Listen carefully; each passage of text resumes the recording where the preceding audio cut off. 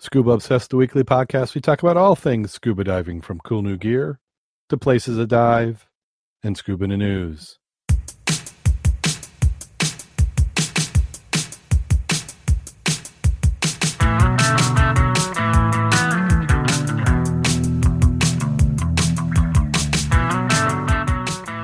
Scuba Obsessed episode 413 is recorded live July 18th, 2019.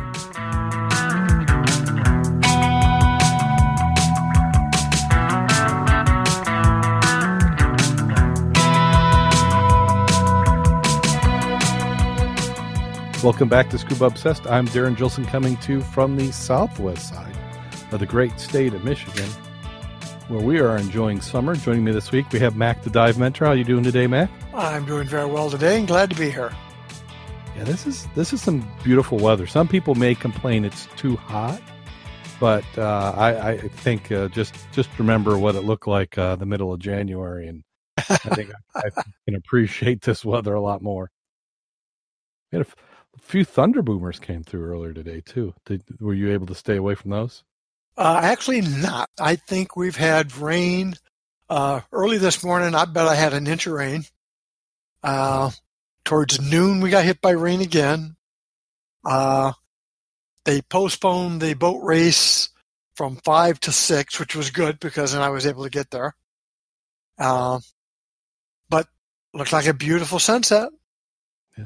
Now, this is the United Way cardboard boat race. Is that who this is for? I'd have to go back through my videos to find out what I'm actually doing there. Just a bunch of people in the river with cardboard boats. Anything that would float. Yeah. And some of them were actually submarines by the time they finished. Yeah. Nothing to salvage, though, because all the people out there with the little jet skis and stuff for security and safety towed all the ones that didn't quite make it back to safety. So we're not going to find them as a wreck on the lake then? No. And they're very explicit about if you're not keeping your boat, there's a big dumpster. And I meant to take a picture of the dumpster with all the carcasses in it, but I did not. And some of the boats were pretty ornate with like dragon heads or something. They did not put those in the dumpster. People took those with them. Yeah, because I don't know how they're doing it, but I know in Niles years ago they had the Niles River Fest, and they did one. And there used to be all sorts of different awards you could win. You know, most decorated, the greatest sinking. So there's all sorts of recognition possible. But there were a couple that were like speed demons. I mean, whoever made their boats made them really, really good. Yeah. And the last 5, they had the top winners of all the heats, and that came down to 5 fastest times. Then they had one final race with them to see who actually. And the one that did the fastest heat was also a winner. But it was neck and neck towards almost a photo finish. So some of those boats are extremely well built. Some are just funnier than blazes. Well, let's go ahead and jump right on into the news. We have the old diehards in the chat room again, Derek and Eric showing up. And we also had Christopher as a new one. That was somebody who last week after the show had mentioned that he was out of New York City, a longtime listener, and he just rediscovered us moving to Discord. He says the last episode caught his ear where we were talking about the Mazuto's expedition. Mm-hmm. And it was at NAS, which I think is a school's name, field. Goodness, I'm going to slaughter this. But he was on the expedition team as a NAS school student. Oh. Yeah, and he says currently he's involved with editing a documentary, and it'll be released in about 3 months. So he says if we had any questions, just give him a holler. So thank you, Chris, for letting us know about that. Sounds like an interview time. Yeah. Maybe as he gets a little closer, we can have him on and he can give a little plug. Well, as long as we can keep Craig online tonight, we'll be good. Yeah, you never know with Craig. Well, this first article is a follow-up. It's nice to be able to come across something we had covered before.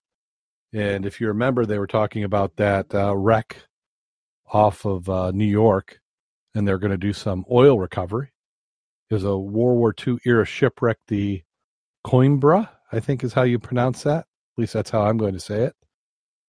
And they said the operations are nearing completion over 2 months after they began on May 11th. And this is near Long Island, New York. Unified Command consisting of U.S. Coast Guard, New York State Department of Environmental Conservation oversaw the response, supported by more than 100 government, industry, and environmental specialists. Bodolin Marine had 260-foot by 52-foot ultralight intervention vessel. The Sheila Bordelon assisted in the response recovery of 450,000 gallons of oil. Each agency involved in the planning, assessment, and recovery stages of the response played a critical role, says Captain Kevin Reed. Our federal, state, local, and commercial partners and response crews ensured a safe, efficient, productive operation. We applaud their diligence and tremendous work. DEC Commissioner Basil Segos said DEC thanks the Coast Guard for collaborating with New York State through the large-scale oil recovery operation. 450,000 gallons removed from the vessel over the last 3 months were a hidden threat to the health of Long Island marine fishery and South Shore environment, and now potential impact has been abated. The Coimbra now complements New York's growing network of artificial reefs, which serves as an economic driver for the region's diving and fishing industry. The wreck will remain in place 30 miles offshore of Shinnecock, New York. As much of the 99% of the recoverable oil is removed and secured for disposal by Resolve Marine, the amount remaining in the vessel is very small, and any sheen poses minimal risk to the local environment and no risk to the shoreline, said Steve Lehman, Senior Scientific Coordinator with NOAA. Any further potential environmental impact will be monitored by NOAA and the Coast Guard. Mariners are encouraged to call the National Response Center with any reports of pollution in the area. The Coimbra ship was owned by Great Britain, was sunk off the coast of Long Island during World War II by a German U-boat. Initial dive operations in May 2019 confirmed the tanker was leaking small amounts of oil. Did they say how deep? I know they said 30 miles offshore, but I didn't see how deep it was. And to me, it's amazing you can sink a ship in a wartime environment, torpedo it, and it still contains, 500,000 gallons of oil. Yeah. Let me see. I'm going to do the great big book of everything and see if we can find out how deep it is. And there's a website, The Fisherman, which actually has it listed. See, why would fishermen care? About what? A shipwreck. As if we didn't know. Yeah, I was going to say, excuse me? Yeah, they said if you're looking for a 500-pound thresher or a 100-pound bluefin on jigging tackle or that 40-pound cod, then that's a shipwreck to go to. Wow. Let's see, do they show? So little, it says it rests in 3 pieces, and that's even more amazing. They recovered the oil if it's in 3 pieces. 30 miles southeast of the Mauritius Inlet in 180 feet of water. That's got to be pretty tricky. Yeah, that's certainly tech depth. I mean, it's diveable. I think the images we had seen before were done with an ROV. Uh-huh. Yeah. Well, I know how you can tap it. You can actually put a tap in, secure it, and then open the valve to the tap. Quite often, they put 2 in, and I've seen it where they inject air, force it through, so it'll force the liquid out.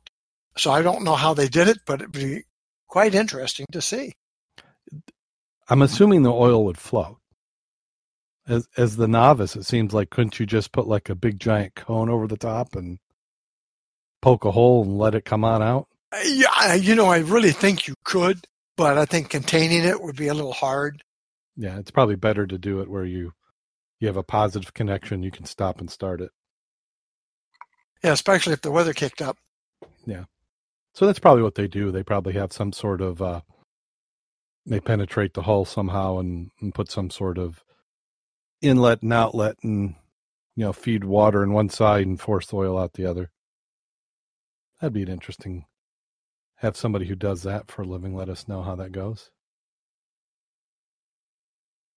And then this one, if you're traveling and you would like to avoid some fees, Delta's saying they're removing the $150 fee for sporting equipment as checked baggage.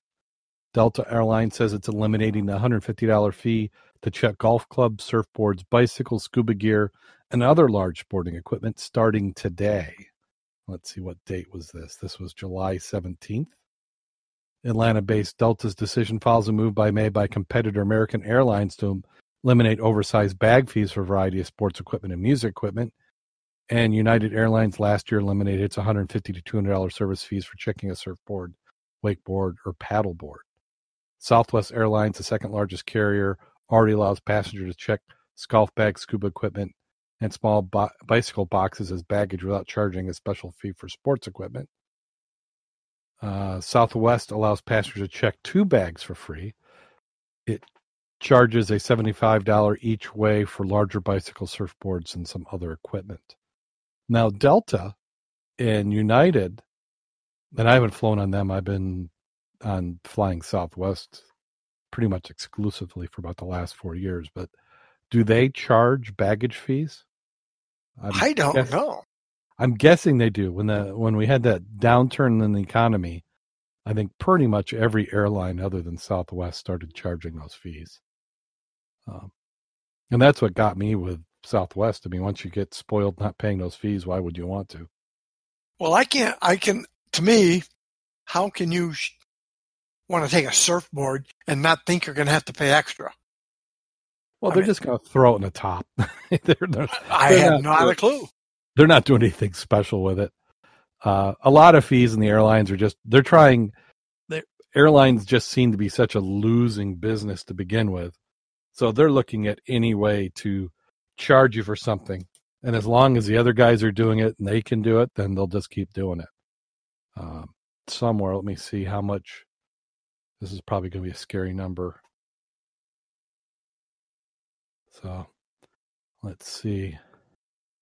In 2018, guess how much U.S. Airlines collected in baggage fees? A lot.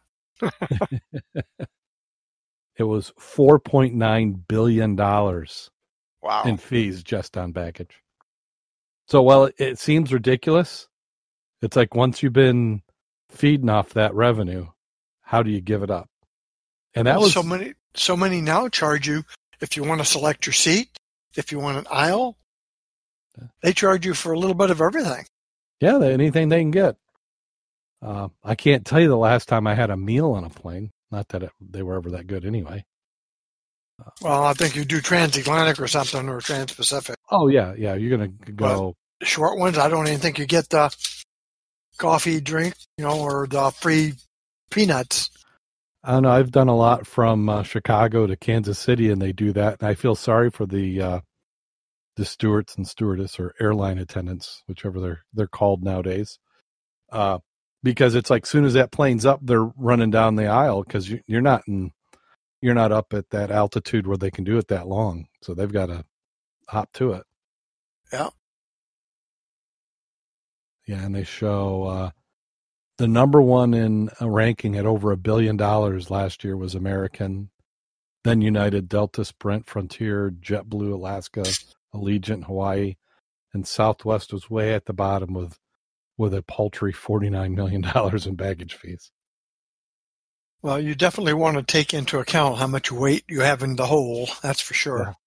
Yeah, and I'm sure there's going to be some restrictions. So before you go and think you're not going to pay, and I think that's just an extra fee over the normal baggage fee. So if they're going to charge you for your first bag, then you're going to pay for that scuba gear. It's just they're not going to charge you crazy. Yeah. And I agree with you in one aspect that if it's something unusual, it has to be something you can't slow them down a ton with it. Because I can remember coming back from Mexico, and you'd bring drinks, like you could get, you buy, vanilla and the tequila and stuff down there, and it was always in this carrier that the airline attendants would have like a special spot to go and put it. And it seemed like that's just a pain in the butt. Let's see. What's the next one? The next one is National Geographic to drain the ocean on the Confederate submarine Hunley recovery. The TV show is going to peel away 18 feet of the ocean to show you where it was. We know it hasn't been there for a while.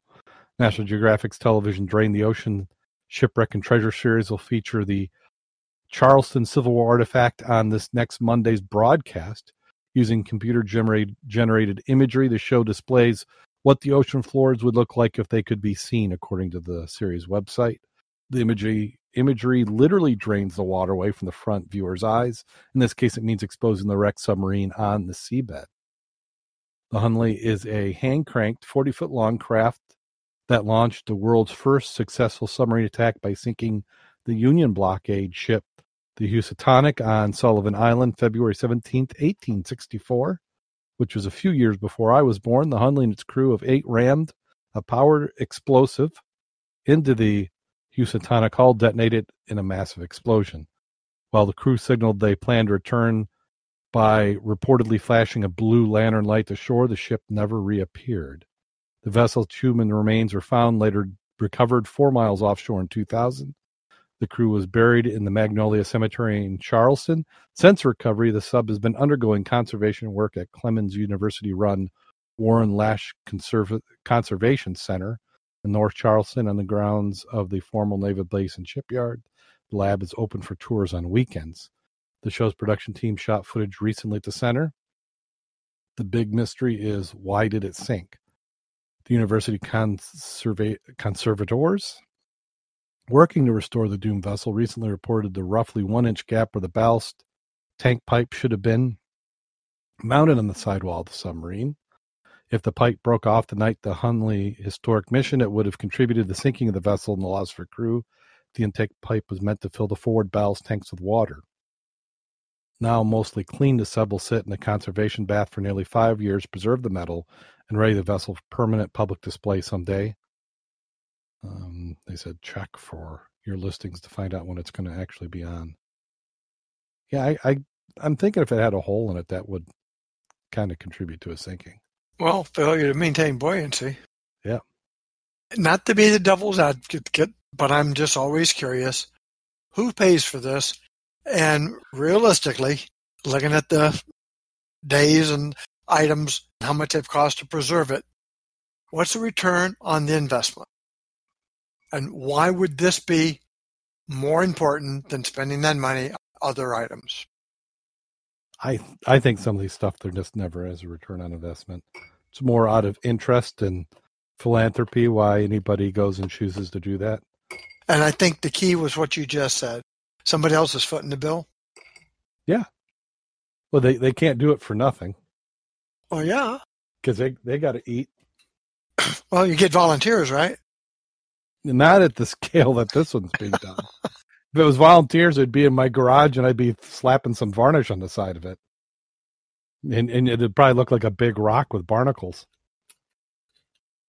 So, but this is one I would go and see. Last time I was down in Charleston, I didn't go and see it just because there wasn't much to see. I think it seemed like every time I had been down there, it was at some state of preservation where you couldn't really see anything. Yeah, I've been down there too. I like the one on display outside the museum. Yes. And the museum's pretty nice to go through also. Yeah, I haven't been to the museum, but I know what you're talking about when we drove by at that time. And you can always go to Fort Sumter. Oh, that's a good trip. Yep. Or you go out to Sullivan's Island, out to the old battery. Yeah. I just like it because if you like history, those sites just ooze it.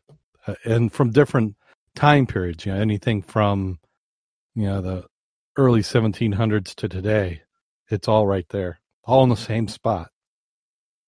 Yeah, my father was actually stationed there the late 30s. And some of the pictures, it looks totally different now than it did when he was actually stationed there. It was probably a little bit more active looking, wasn't it? Did they have buildings? Yeah. They had a little cleaner. And, yeah. So they had buildings on top of stuff now that they've cleaned now in 50 years, the buildings they tore down so you can preserve it, everybody would think would be collectible. But yeah, I enjoyed visiting it. Always did like Charleston. I always liked Myrtle Beach better, but then again, yeah, Charleston's got a lot of history. See, I just need to have a job where I don't have to work, where they just pay me, and then I could go down there. It's getting a little cold. Let's go find some shark teeth. I've always liked Charleston because if you go down there and you look at some of the guys who are doing metal detecting and dumpster diving, and let me rephrase that, the old outhouse diving, you can get some really nice artifacts because they've got a lot of history down there. Well, you've been following any of these groups that they had on Facebook where everybody was all convinced they were going to raid Area 51? Well, yeah, they want to have a flash mob. Yeah, that would not go over really good. No, I was thinking that was Darwin at work right there.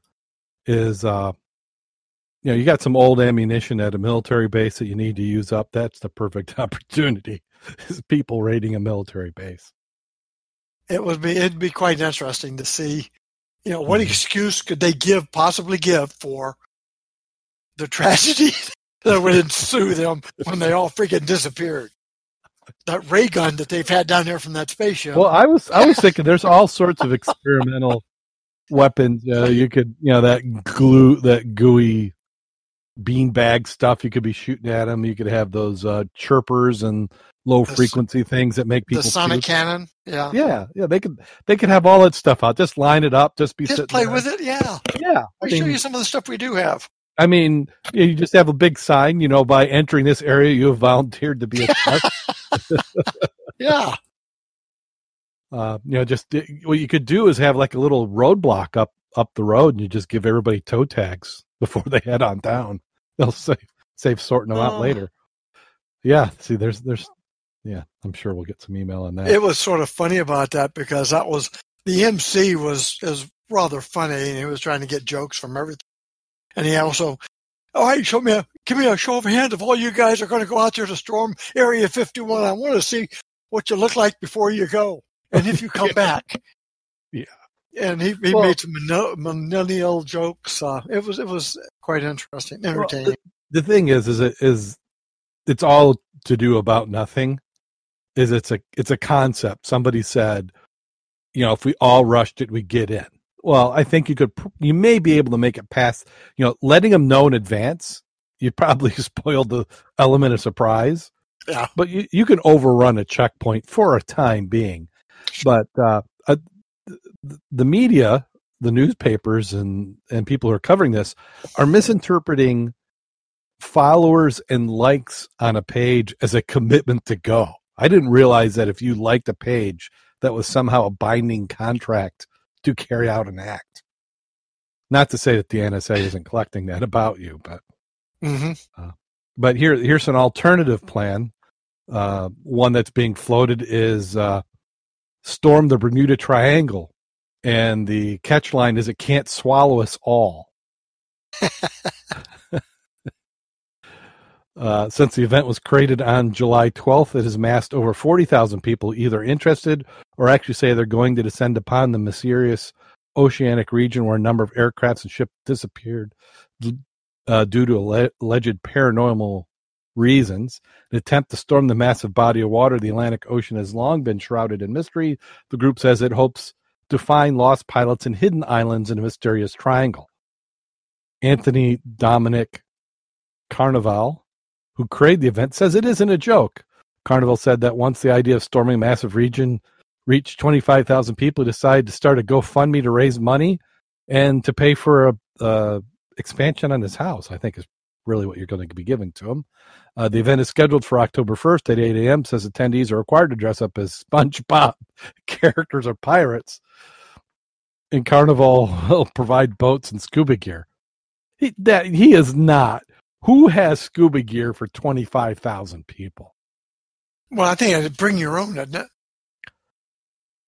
He says he will provide boats and scuba gear. And then when asked if the event was serious, he said, absolutely. So is he a major stockholder in Aqualung? I don't understand how you're going to do it. He says, I'm contractually obligated to use the money only for the event. If I somehow can't, I have to give their money back. Let's see. You could name your porch Bermuda Triangle. Wouldn't that, there's got to be some way. I don't. Said the event is supposed to take place September 20th at 3 a.m. Oh, you got to sneak up on them. That's the base.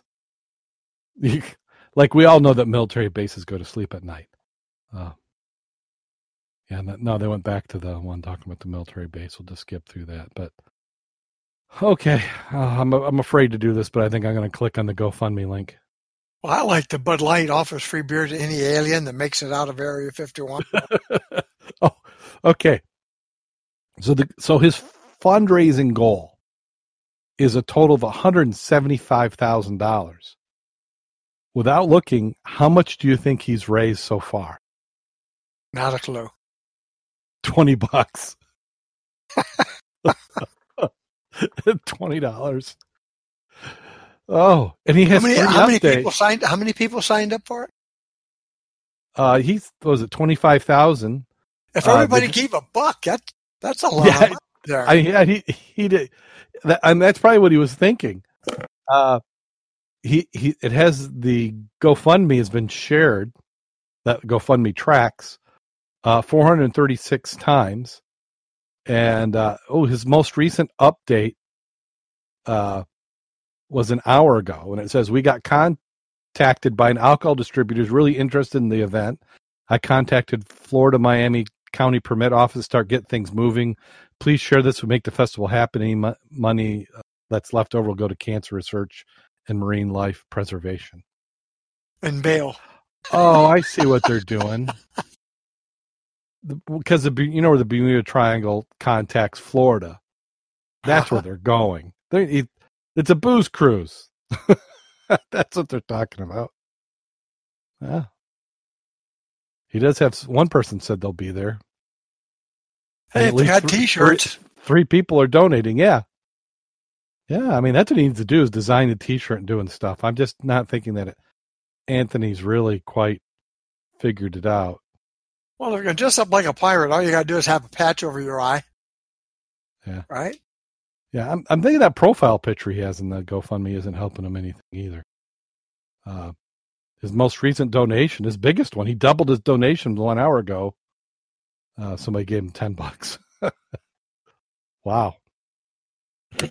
And the guy who gave him money said something in a foreign language I don't understand. Maybe we could get them to donate it to, I don't know, something like a scuba podcast show? Yeah. We'd cover it. Well, absolutely. I'd do it for 1/10 that cost. $17,000 I'd be willing to go down there and cover it. Let's see, October 1st. Is that really when they're going to do it? Huh. I'm still interested in the Area 51 thing. I figured you would be. Well, do you see the bombshell revelation? Pentagon admits it investigates UFOs through secret initiative. Yeah, well, you'd expect them to. It's called the Blue Book. That was the old one, anyway. Well, my theory on that one was that you needed a cover story to cover up everything that you were already doing. So it's a better cover story than aliens. UFO. Yeah. And if you get people to doubt or question, so if you can ever get more than 30, 40% to believe anything that they see or hear about, then you're pretty much golden. So, besides, Uncle Sam wouldn't lie to us. No. Let me rephrase that. They wouldn't stretch the truth any, would they? Or maybe disseminate a little bit of truth in the statements? I feel like we need to have some background music that we play underneath this segment. Maybe something from I'm missing my memory again. What was that show that I used to watch it all the time? Twilight Zone? No, more recent than that. Darn it! Chat room can save me. X-Files. That's it, Karen. Karen got it. Oh yeah. X-Files. Yep, that's. Wow. I kind of lose the momentum when it takes me a while to figure it out. Well, how about this for finding some shipwrecks. Medieval ships found at the heart of Oslo. They said first came the award-winning Opera House, then the tall, slender buildings of the modern business district known as Barcode. The entire neighborhood of swanky apartments followed with a new museum, center library under construction. The city's waterfront is changing fast. But just a few feet beneath it all, secrets of medieval Oslo are slowly being revealed. 6 ships have been found in 3 months since archaeologists from the Norwegian Maritime Museum began a large-scale excavation project in April 2019. 6 medieval ships have been discovered, adding to more than 30 shipwreck discoveries in the past 15 years. Project leader of name I will not pronounce called the discovery an archaeological fairy tale. Wammer told Aftenposten that it's rare for such large areas to be dug up and even rare to find ships and objects so well intact. Well, if you dig where something is, you're going to find it. Yeah. And we've documented in the show that a lot of large cities on waterfronts have shipwrecks on them because they were great things to use. You know, either they were just parked and sank, or they're deliberately pulled up to the shore, sank and used to help hold fill together. Yeah. And then things eventually got built on them. So I don't know why everybody's trying to, this couldn't happen. Why'd we find it? Because you dug and looked for it. You know, most developers now don't do that. I'm guessing that they were specifically tasked with that, or there was an incentive if they did find anything. But if nobody's, like you've said, nobody's paying for it, nobody would have found it. Like where we used to dive in Sheboygan, over the last 35 years, there used to be a bay there. When I first was there in the really early 70s, there were 3 ships over there off on the side. They'd been burned down to the water line, and eventually they sunk. You go there now, that's dry land. So when they start building houses over there, and they went for the basement, they're going to find boats, and they're going to say, oh my God, look at that. There's a boat there. Yeah, there's stuff like that all over. Now I've talked about, my grandfather who was in the marina business and shipyards, and how many vessels and boats that they parked and just conveniently let sink, and then they'd pile another one on top of it, let sink, and they're all over. I mean, nobody hauled a boat out of the water and dragged it to the junkyard. Why spend that amount of money? You just leave it there. When nobody can see it above the surface, it's gone and taken care of. Out of sight, out of mind. Yep. So they're saying it's better understanding of medieval Oslo. Ships along the building remains, moorings, and thousands of smaller objects tell a story of Oslo's rapid development in the 16th, 17th century until the Great Fire of 1624. Despite the fire and subsequent changes, the city being well documented, there are few historic sources or maps that describe the details of the port's rapid development prior to the fire.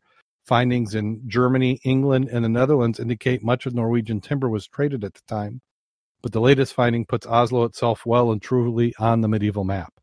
The findings represent new knowledge of the city's seafront, an important transition period for Oslo. Old harbors and areas have long since been destroyed in many European cities, but this isn't the case in Oslo. The buildings and functions destroyed in the 1624 fire were relocated to a new town behind Akershus Castle, leaving the area relatively untouched for almost 400 years. Some of the old harbor was filled in and eventually built on with railroad and highway, but large parts of the area are now being disturbed. In the early 1980s, city bosses drew up the Forge City Plan to regenerate the rundown waterfront district. The plans were approved in 2003. 7 million square feet area is in the process of being transformed into parkland and waterfront promenade, modern business district, residential apartments, new cultural hub for the city. The Opera House opened in 2008. The new Munich Museum and Public Library is set to open in 2020. A 2010 road tunnel facilitated much of the development and removed 80% of the traffic from the area. No photos. I mean, that's what's disappointing. Other than the front one. That looks like a dock, doesn't it? Yeah.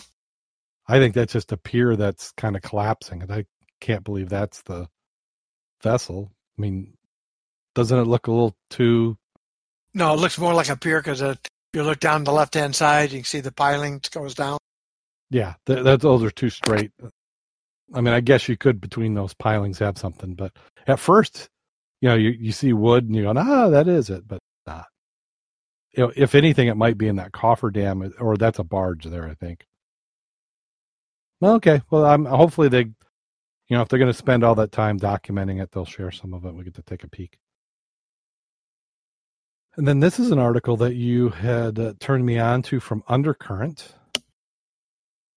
And this is divers killed by fish bombs. 2 Chinese tourist divers and a local Bajo diver were believed killed by fish bombs while diving the water off the island resort Semiporna near, I didn't go in there, Malaysia on July 5th.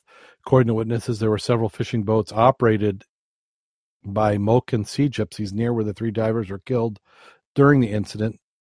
And there's more about it in their August issue. And they show a photo of, imagine a beer bottle, and it looks like they've kind of sealed the top. Yeah, so I'm wondering, is this one of those? So that's a fuse then. Looks like a fuse coming out of the top of it. So I was wondering if they're doing that, or if they're doing the mercury switch type detonators, but a fuse makes sense. Well, that's cheaper too. Yeah. No, you don't have to be as sophisticated. No batteries or electronics involved. Well, people think, well, they can't do that. Well, they used to do it here. And that goes back to the ones I found under that one sunken boat. Remember? Yeah. Out in Singer Lake, I found what I found not to be pipe bombs. And it's like they had the mercury switches. Fortunately, they were, the batteries were corroded. And the cops at the time, it's like, no big deal. They're dynamite, fishing for fish using dynamite and whatever. Yeah. Well, if that had been new, it would have been a lot of fun for me.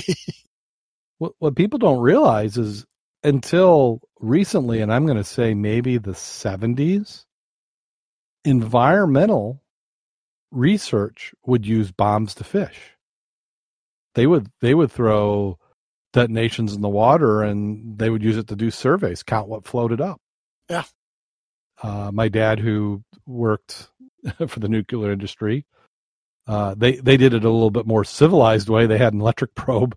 They'd go out in the middle of a containment pond or something and put the little probe in the water, hit a button, and they'd see what would float up, count them. Well, when they did the FSAR at Cook Plant in Palisades, for example, U of M was instrumental in providing netting samples of all the different varieties of fish life and bottom. Yep. And that was prior to the building, so they could establish what was there, how it may or may not be adversely affected. And then they tracked it for 15 years afterward to prove it ain't doing what we thought it would do in an adverse manner. In fact, the fish thrived because they liked the warmer water in that vicinity. Except in the winter, of course, and it did freeze. But yeah, so tragic that somebody passed away, and hopefully they can come up with a better way of fishing, some sort of enforcement to keep this from happening again. Well, like I said, sea gypsies doing what they need to do to make a living, and they're floating on boats. They're throwing that in, and if you don't run them off or do something, they'll keep doing it. Quick and easy. And you hope that they were unaware there are divers in the vicinity. Yeah, you were hoping it's not malicious. Yeah. Well, and then the divers, the question, not that it was their fault, but did they have dive flags or anything? And generally, when you're diving off a boat, you don't carry one with you. The boat has it. No. Right. Well, then how about this next diver? Scuba diver comes across a grenade in the river. Young diver went looking for buried treasure in the Chattahoochee River, and to a surprise came across a hand grenade and caught it on video. A recording for his YouTube channel, Tyler Blockman. Says the first glance he thought it was a fish. When he got closer, the hand grenade submerged in the sand. Blackman believes that someone might have thrown in a training grenade in the river and exploded out the sides to keep the shell intact. He says he's been diving for treasure for about 6 months, and this far has been the most interesting thing he's found. I've never found anything like it at all. Really blew my mind because a lot of times you come out here, you find crazy things, but something like this is a weapon that, crazy to find something like this in the river. He documents his find in his YouTube page called Tyler's Mark. He said at this point, the channel's to find fascinating things when cleaning up the river, but he also returned the treasure when he finds it back to its owner. He was not at all hesitant about picking this thing up either. I watched the video. Well, I like the part about if it's a training grenade. You're familiar with training grenades? No, it's like a cork in the bottom, and it doesn't have explosive. There's a primer enough that'll blow the cork out, go, bang or pop. Okay. So when it says it exploded out the sides, keeping the shell intact, I am sorry, but the shell is what doesn't. The bottom, right, comes out. So I thought that for like training, you may have a grenade just for weight. You would throw one just to see. Just so that people could get used to throwing them before you actually. That's when you get your practice ones that don't have explosive. Right, and that's what I thought this would have been more than a training one, but I guess that makes sense that they would have one that would actually detonate. But you would do it in a way that you weren't going to do the shrapnel. Yeah. But that's one of those classic grenades with all the parts. The ones you see in the movies nowadays are just more. Your baseball versus the pineapple. Yep. So, but yeah, he didn't seem to be too concerned about coming across it. And then how about this on Mel Fisher's wreck? They found a 2.2 carat emerald. And this is on the old shipwreck Etosha that was discovered by Mel Fisher in 1985. The ship once held treasures that were worth more than $450 million. That would have fit. So that's a good day. Good eye. She was able to find it. That would have fit right inside of my glove, under the little seal. What emerald? Don't they do strip searches there when you come out? I don't know. What did I swallow? Yeah. I'd be worth to go through a little bit of searching through poop for 2.2 carat emerald for a few weeks. So right now the NSA and the Mel Fisher are all got you on their watch list. Never been down there. But here's a consolation prize. You could always go to a toxic Russian lake. Yes. This last one in our series of articles for this week has the Russia, Siberia, or what they're calling their Maldives. Residents in the city don't need to fly off a tropical location to get selfies taken with pristine turquoise water. Now, did you go through and take a look at some of the pictures? Yes. Some of those were pretty good. It is amazing. So what contaminants will do? Yes, it evaporates clothing, it looks like. Yes. Or burns it off your body or something. Yeah. See, I only saw the one photo, which is the one that they show on the cover. So if you go, and we'll paste that in there. But I'm sure there's some of them were of guys too. So equal opportunity. I'm sorry, were there? Was there anything else in the photo? Well, they had weddings. It had a lot of photo ops. I like the last part where the local company that's polluting it says it doesn't bother anybody. It's not hazardous. What is all of this problem? Yeah, Dmitry Shikov, a Russian environmentalist, warned that the water in the lake can cause allergic reactions or even chemical burns if ingested or touched. This water is saturated with heavy metals and harmful substances. Siberian Generating Company said Friday it has deployed guards to keep trespassers at bay, but it states the lake poses no environmental danger. Yeah, a little fly ash, a little lead, Well, just don't drink the water. I know from my dad doing background tests, said that the most contaminated natural sites he ever found were fly ash from burning coal. Well, the funny part was our background, Cook, for example, if you established the same background in Washington, D.C., around some of the monuments and the buildings, the background radiation from the granite is higher than our limit at the plant. So legally, I couldn't go there and work because I've been exposed to radiation, and it wasn't, mapped out. It wasn't tagged as such, and I wasn't keeping my dose. Yeah. Yeah, it's all relative to where you're at and what the concentrations. But granted, isn't that some of the early form of mining for radioactive material? They used to process it from granite. I'm not really sure, but I do know that, like the mantles used to have for Coleman lanterns. Oh yes. Run your little detector over there, and it's going to go crazy on you. Yeah, my dad had some old Geiger counters he used to play around with, and that was the thing we used to do. We would run them by that to get them to chirp. Yep. And back otherwise it was boring. You just run around and didn't do anything.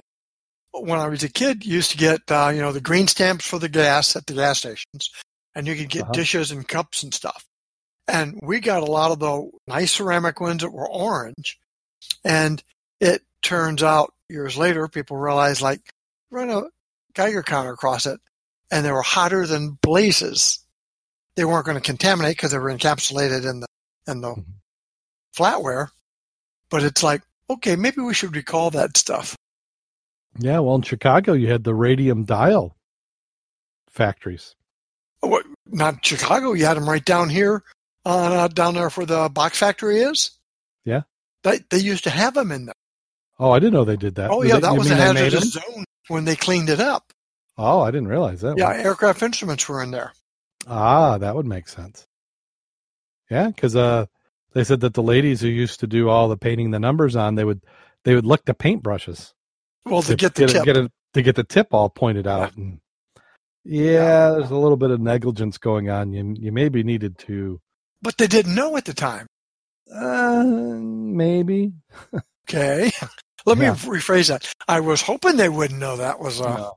Yeah, I think that the population in general didn't realize it, but I think there has been some cases of where they knew it wasn't good for them. But there's a lot of things that people knew weren't good for them. But alcohol, our term of our term of our exposure limits were, if you do something on Monday and it doesn't kill you by Friday, then it's probably not that bad for you. So yeah.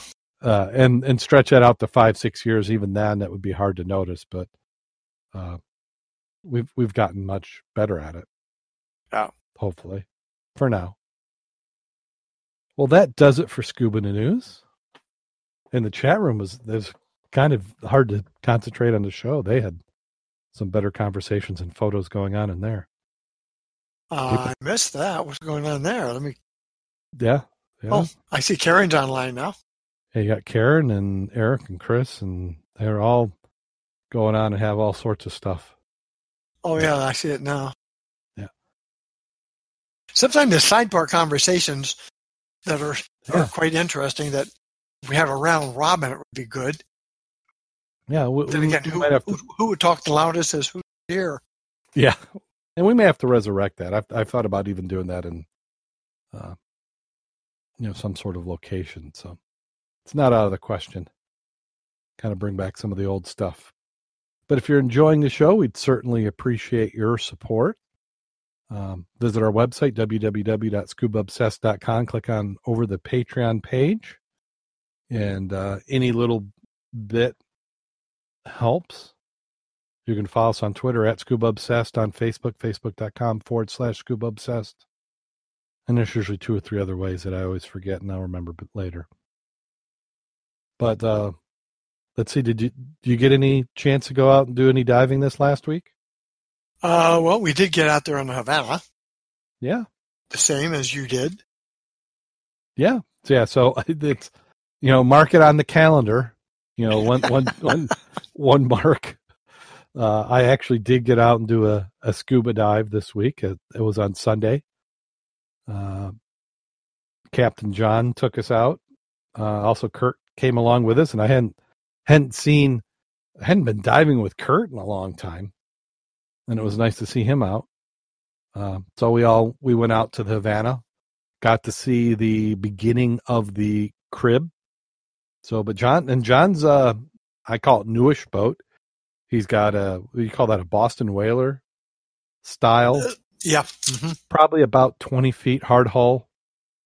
But he got it this winter. Took part of the winter and completely stripped it down to nothing and rebuilt it up, and it is a nice boat. I consider that to be one of the ideal. Oh yeah. Near coast dive boat. If you're going less than 5 miles out, it's just perfect. Nice. The ladder was nice for getting up and back. Yeah, because we had 4 divers. We could have each probably done 2 tanks, and there was plenty of room. I didn't feel crowded. No, it was nice. So you could probably do 6 divers in the boat and all go down the 1 tank, or yep. A little bit more with more. But beautiful day going out there. Nice sunny day. Waves were less than a foot and almost nearly flat. Until we started doing some scanning and we started coming back in looking for that wreck out there by the piers. Mm-hmm. When the wave action did increase, and it was 90 degrees to the boat, so we couldn't get a good scan worth a darn. Yeah. But Jim was out there also now. Yep, Jim brought his boat, and he had his boat crew with him. But we got to Havana. It was if you got a side scan, it's pretty easy, and then hopefully there'll be some form of marking on that here in the not too distant future. Yeah, Jim did find a nice target. He was looking to go back and see, and in fact, I thought he might have been going out tonight. Or there was some talk he was gonna come out on Thursday. Yep. And I know the surface water temperature is 76. 76. Great. And then what do we have in the bottom? I'd say it was about 54. 54.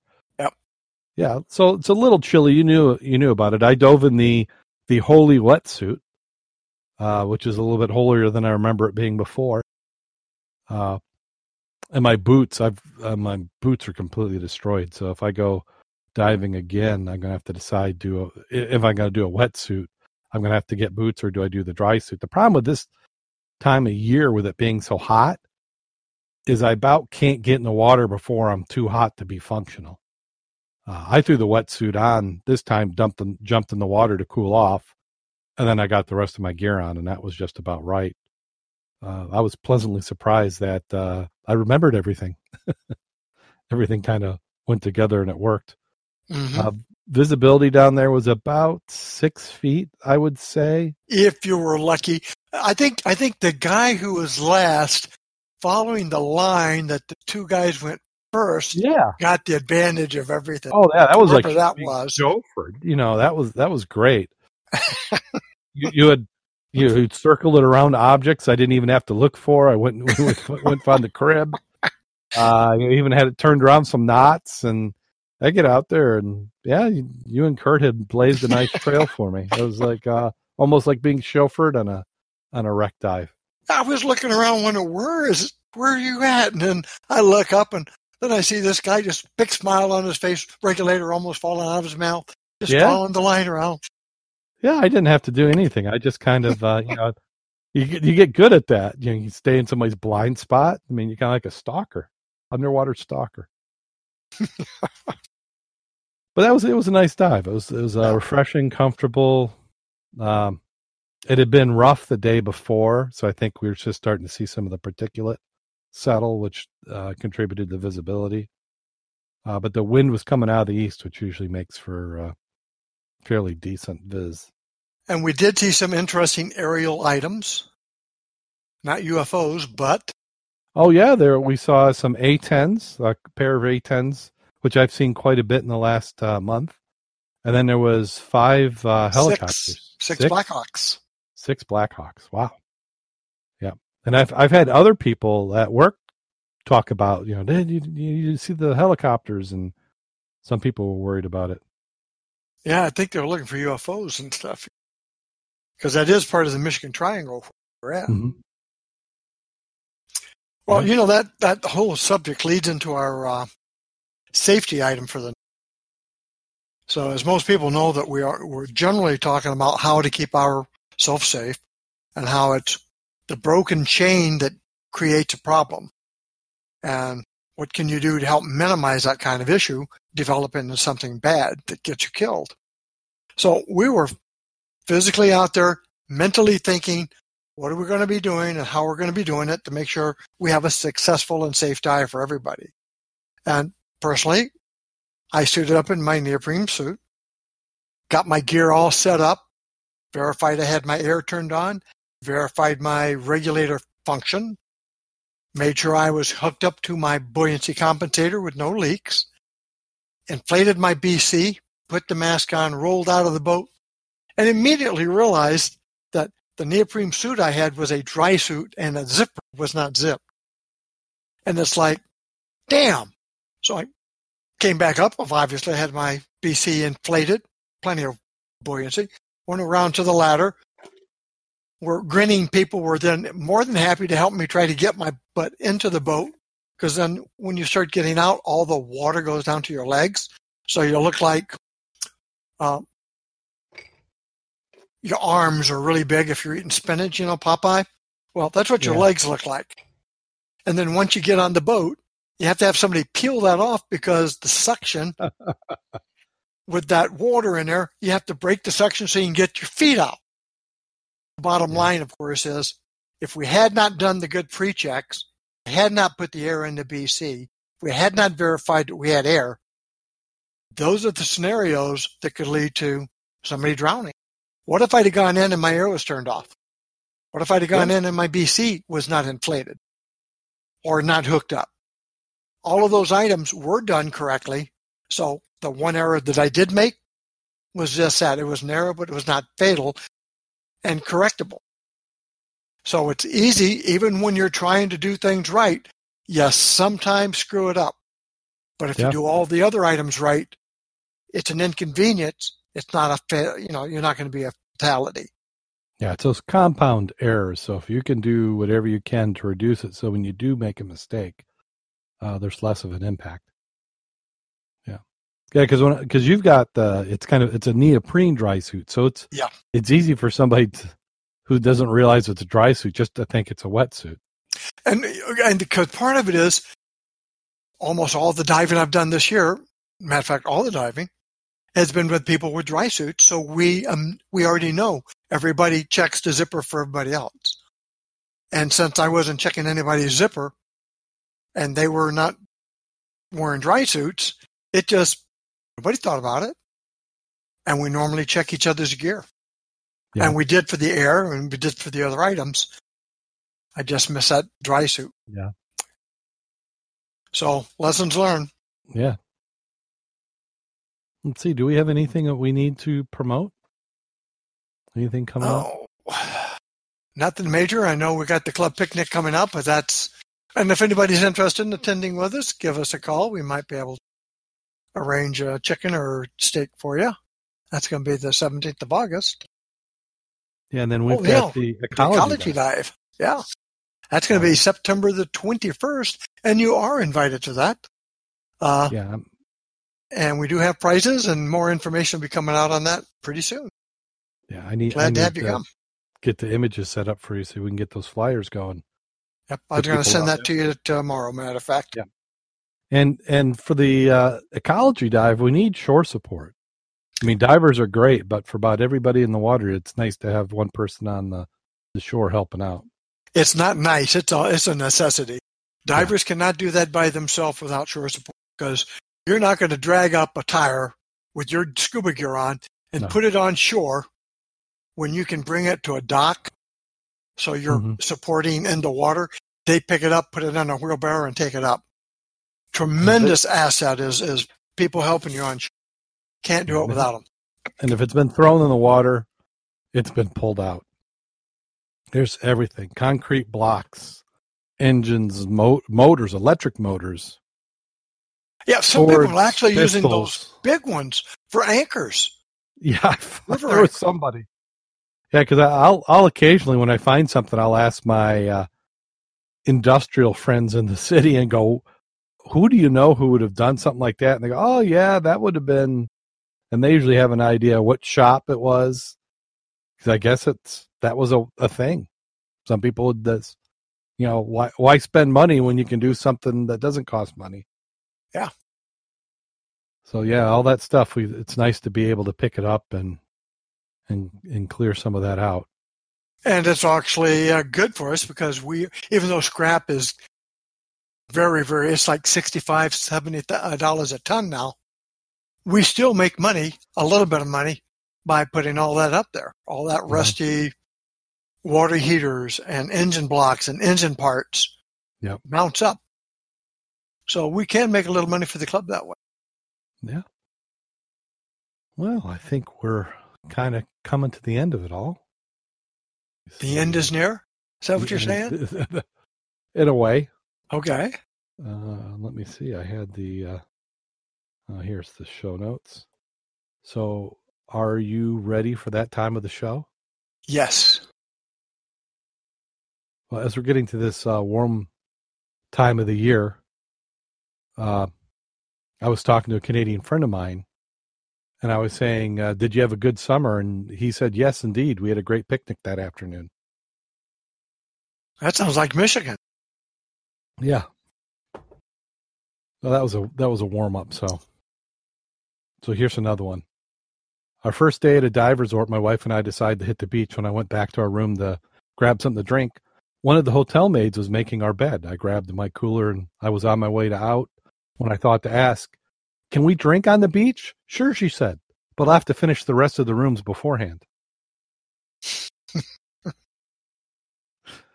Okay, so here we'll do one more because I don't think that one quite had it in there. Little Timmy was in the garden filling a hole when his neighbor peered over the fence. Interested in what the cheeky-faced youngster was up to, he politely asked, "What you doing, Tim?" "My goldfish died," replied the boy tearfully without looking up, "and I just buried him." The neighbor was concerned. "That's an awfully big hole for the goldfish, isn't it?" Timmy patted down the last heap of earth, then said, "Yeah, that's because he's inside your cat."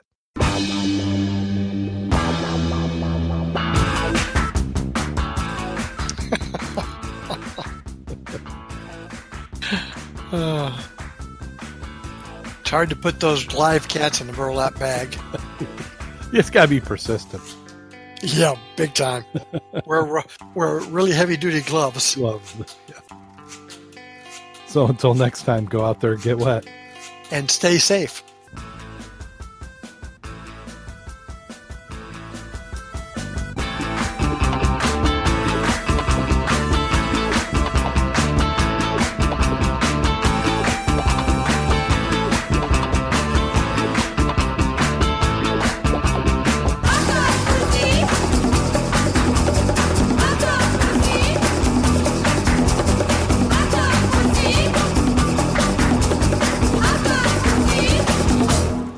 Stay away from cats.